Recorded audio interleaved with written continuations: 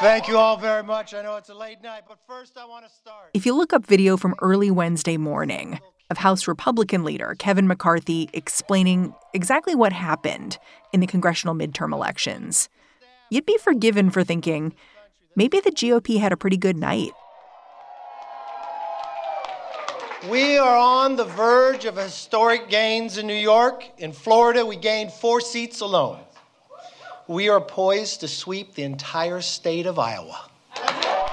It was 2 a.m. when McCarthy gave this speech. Now, let me tell you, you're out late. But when you wake up tomorrow, we will be in the majority and Nancy Pelosi will be in the minority. There were these little tells that this was not quite a victory party. Like after McCarthy stopped speaking, the camera pans out and reveals the room he's been talking to is only half full. And New York Times opinion columnist Jamelle Bouie says, in spite of his bluster, by this point in the evening, even McCarthy knew the gig was up. Kevin McCarthy was predicting, 50, 60 seats. If you're looking at a 50-seat gain, if you're looking at a 30-seat gain, you're going to know pretty early on in the night.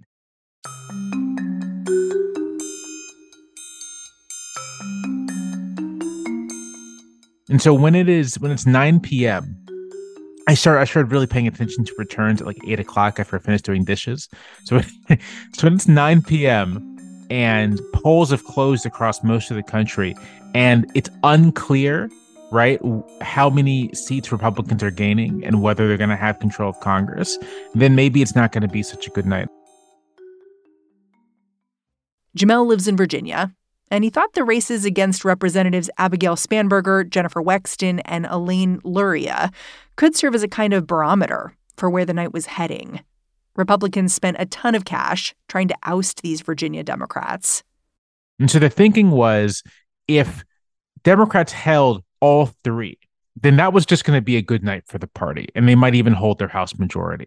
If they won 2 of the 3, then things might be evenly divided. And if they won 1 of the 3 or lost all 3, it was going to be a good night for Republicans. What happened? What happened was Democrats won 2 of the 3. And we're looking at kind of an evenly divided, maybe even a Democratic hold. A couple days later, this is where we find ourselves. Still not quite sure who's going to control Congress or the Senate, at least of this writing, but with a distinct sense that the ground's shifted. Because in the days leading up to this week's election, a narrative had taken shape that the Democrats were in trouble. And this narrative stuck. And Republican strategists and lawmakers and everyone did a great job of kind of setting expectations, of kind of hyping things up. Like we're gonna smash through. Biden's unpopular. We're gonna, it's gonna be a straightforwardly successful night for us.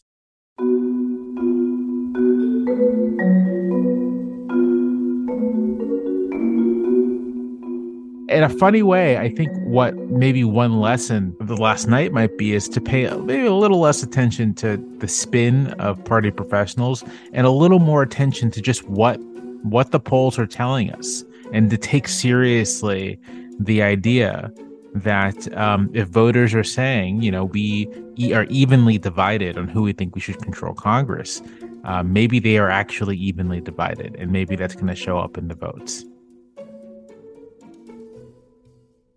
Today on the show, why that red wave never materialized. I'm Mary Harris. You're listening to What Next? Stick around.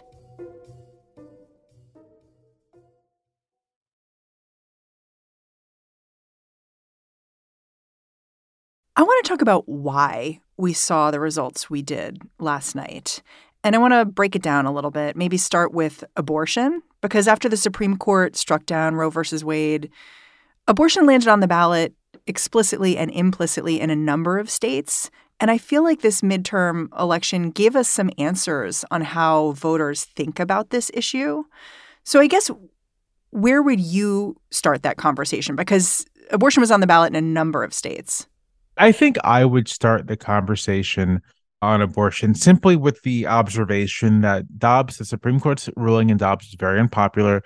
The Republican position on abortion, which it ranges from total ban, no exceptions, to ban with some limited and kind of, ill-defined exceptions, to effective ban, 6-week bans, 15-week bans with not that much access afterwards. That stuff is not popular with voters. And even when voters prefer to have Republicans in Congress, they may not necessarily prefer to have Republican abortion policy on the books. And we see that, right? In Kentucky, the anti-abortion ballot measure that a yes vote would have enshrined an abortion ban in the state constitution, I believe, it failed. In other states, voters approved measures that would enshrine abortion rights into state constitutions. And then obviously we saw in Kansas earlier in the year a big anti-abortion measure going down to defeat. You can say the same of the democracy rhetoric that voters may not have rated democracy protection as their highest priority, but it appears to have been a real priority. I think that there's an assumption, not just amongst observers, I think this is true among many Democrats as well, that voters kind of react mechanistically to kitchen table issues.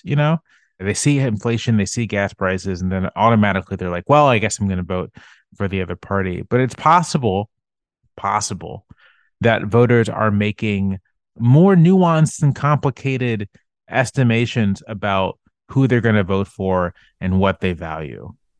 I'm glad you said complicated, because I do think there's this assumption that voters are simplistic and that they look at issues like abortion and democracy and kind of go like, yuck, complicated, like, ugh, and grimace, and then turn back to these simpler issues of like costs are higher, therefore I will vote for the party that is not currently in power. And I think it's interesting to look at a place like Michigan, because in Michigan, democracy and abortion were on the ballot, and we've seen a stunning result.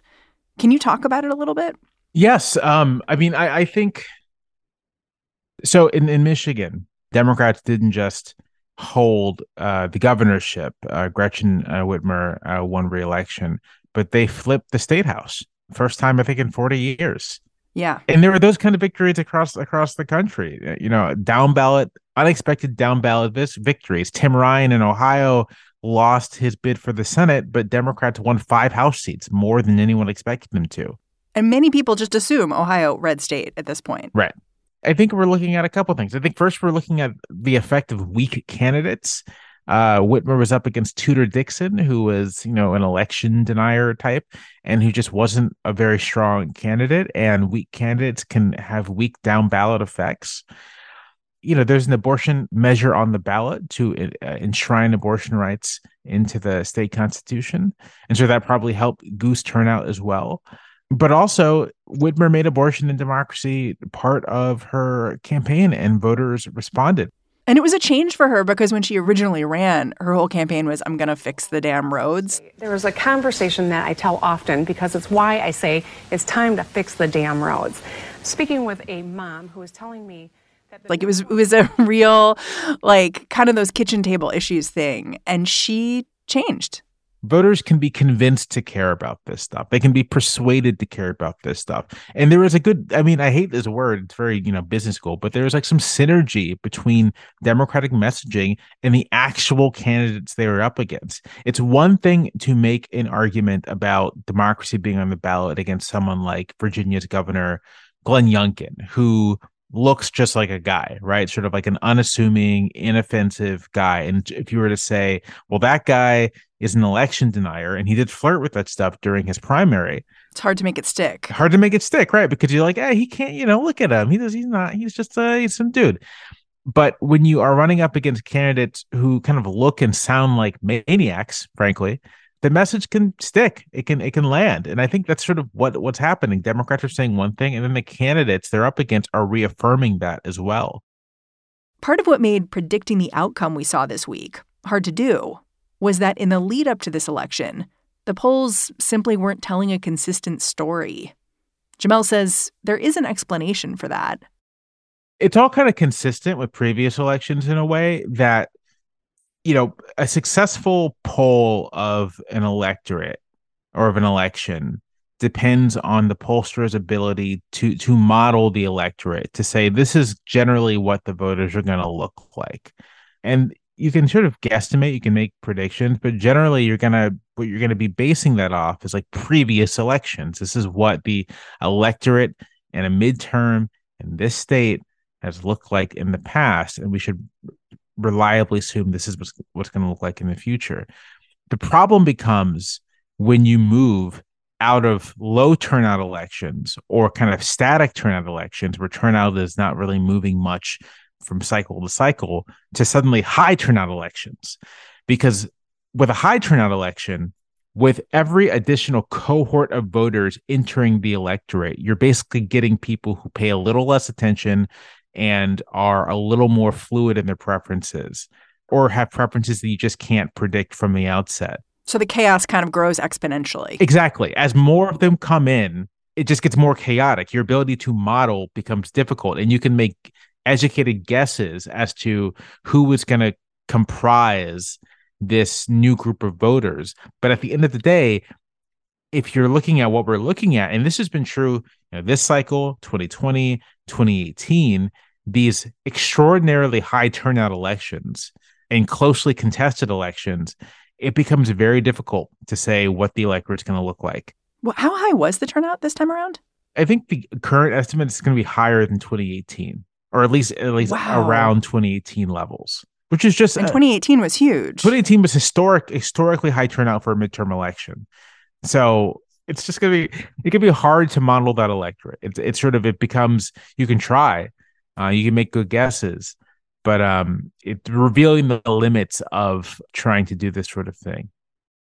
There's one more factor in this midterm election I wanted Jamelle to unpack with me: gerrymandering. With control of Congress still up in the air, I wanted to know how much of the outcome in the end would be thanks to partisan meddling. He singled out a few states where aggressive maps might shift the balance of power. In Ohio, the Ohio Republicans created a congressional map that violates the Ohio state constitution and just refused to change it, right? So there you go. And in New York, the conservative New York appeals court struck down a Democratic map that would have, gained the party more seats. Right now, Republicans are favored to win the House, but it's still a little up in the air. Things can still go the other way. And we might be looking at a situation where the Republican gain in the House has less to do with actually winning more votes and just more to do with those two courts, or Ohio and New York, those maps favoring Republicans. And this is probably, neither here nor there, but it's worth saying that the extent to which the House of Representatives becomes sort of calcified this way by partisan gerrymandering makes it less in line with what it's supposed to be, which is like responsive to the national majority in kind of a direct way. The House in a lot of ways is becoming kind of like the Senate. And that's that's not good. That's interesting. What do you mean when it's operating like the Senate? Because I always think of the House as so different. Just, it's so many more people. The people are, I think of them as junior varsity versus varsity. They're a little wilder. But when you say it's like the Senate, you mean just because it's more predictable who's going to come in there? More predictable, less responsive to national majorities. That's the big thing. So I don't think of the House, maybe because I spend so much time reading 19th century American history, where the House was like the dominant chamber in Congress. The Senate's only become as dominant as it is in like the last half century. But for a long time, when you thought about who are the statesmen of American politics, they were members of the House of Representatives.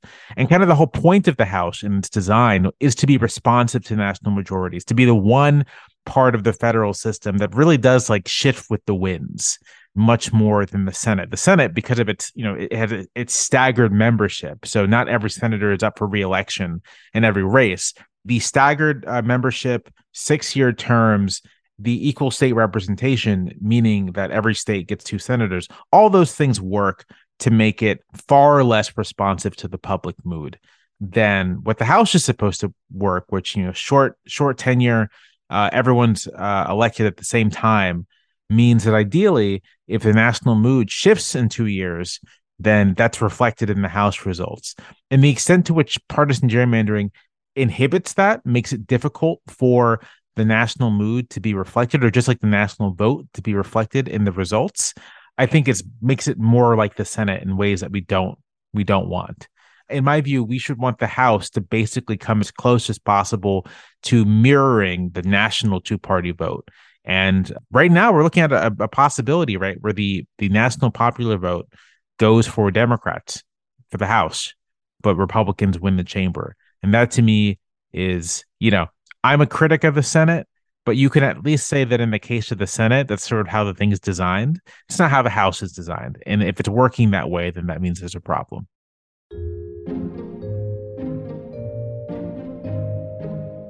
We'll be back after a break.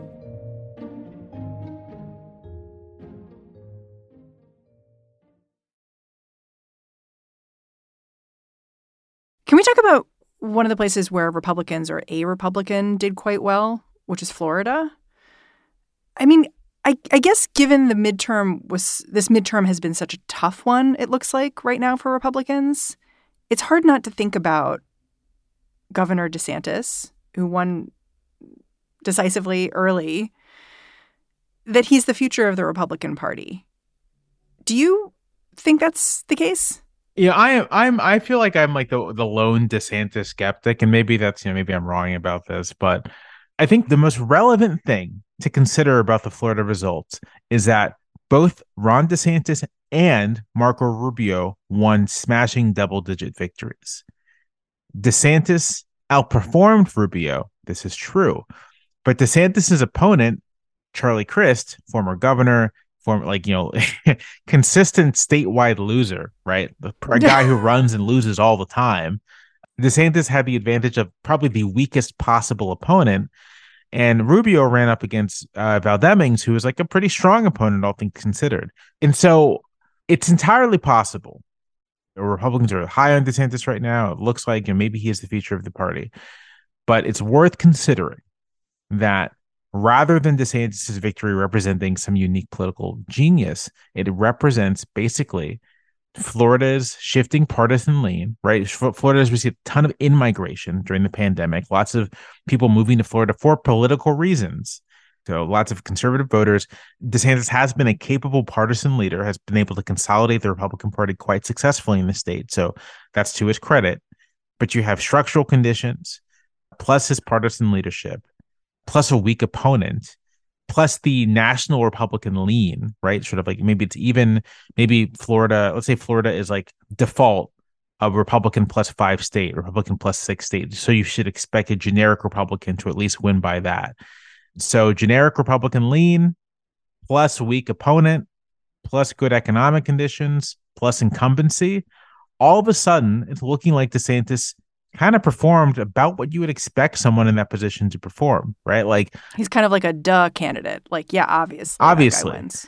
And so if that's the case, then maybe he's uniquely positioned to lead the Republican Party in its post-Trump era, or maybe he's not. And I'm still not entirely convinced that DeSantis is sort of going to be this unstoppable national candidate. So I'm not making any predictions. But I do think that you cannot sort of directly translate even strong electoral success in a state to the national stage. National politics just is different and runs on a different fuel, and it runs on qualities that DeSantis may not necessarily have. Yeah, I mean, others have echoed what you're saying, and people who are Republicans, too. There's a big New Yorker article that talked to some Republicans who'd worked with DeSantis, and they straight up said, like, if he runs for president, he's going to have to go shake hands with local Republican leaders and listen to them. And that's not his strength. And so you need to factor that into your assessment of Ron DeSantis. But I think the thing that a lot of people are seeing is that it's not just the party taking Ron DeSantis seriously. It's Trump himself. Like last night, Trump obviously was projecting confidence after these returns. And some people noticed that, the one person that Trump was not congratulating, who was a big Republican who won, was Ron DeSantis. He clearly sees DeSantis as a threat and was sort of teasing him when he had a rally over the weekend. Trump at 71, Ron DeSanctimonious at 10%, Mike Pence at 7%. Oh, Mike's doing better than I thought. And so I guess the question becomes, is he a threat to Trump himself? I mean, if Trump perceives DeSantis to be a threat, then maybe he is. I mean, I don't think it's impossible that DeSantis could beat Trump in a Republican primary, especially because Republican elites really seem to want DeSantis. They want to make fetch happen. Right. They want to make fetch happen. So it's not clear to me who else is going to run on the Republican side. Tom Cotton just announced he was not. I'd say Josh Hawley might still throw his hat in. Ted Cruz is sort of desperate to be president, so he'll throw his hat in. I mean, you can imagine some other people. But elites seem to want DeSantis. The question, and this is the Trump dilemma for the Republican Party. Trump is a Republican, but he's also not. Right? He has no particular commitment to the Republican Party or its prospects. He doesn't really care about its ability to win power or win office. He cares about himself occupying a position of power. He cares about his place of pride within the Republican primary, within the Republican electorate. And if he loses that, there's no real guarantee that he will play ball with whoever is the nominee.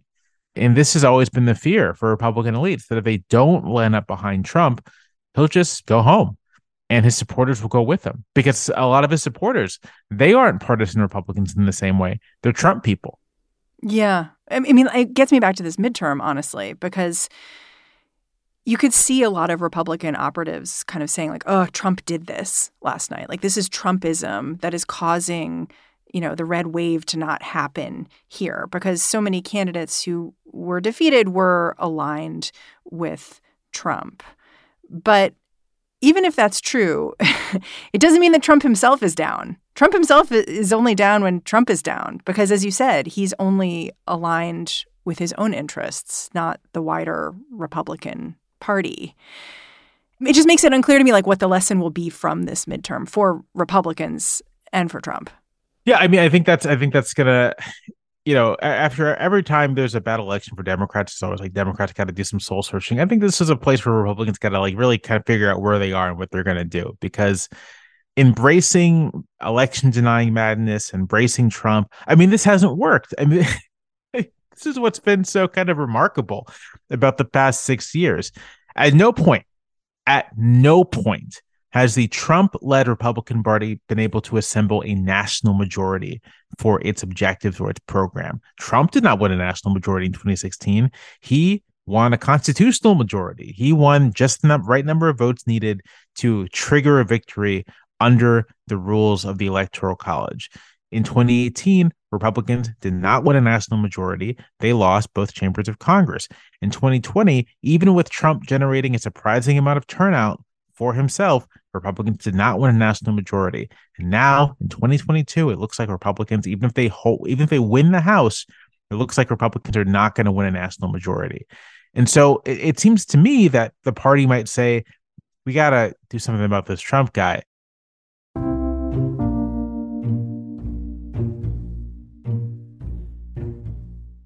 Jamelle Bouie, I'm always so grateful for your time. Thanks for coming on the show.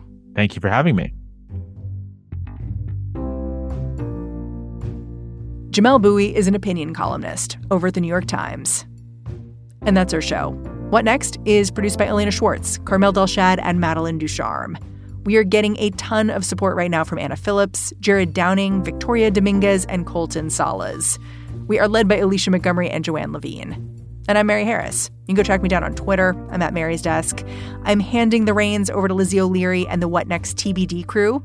I will be back in this feed on Monday. I'll catch you then.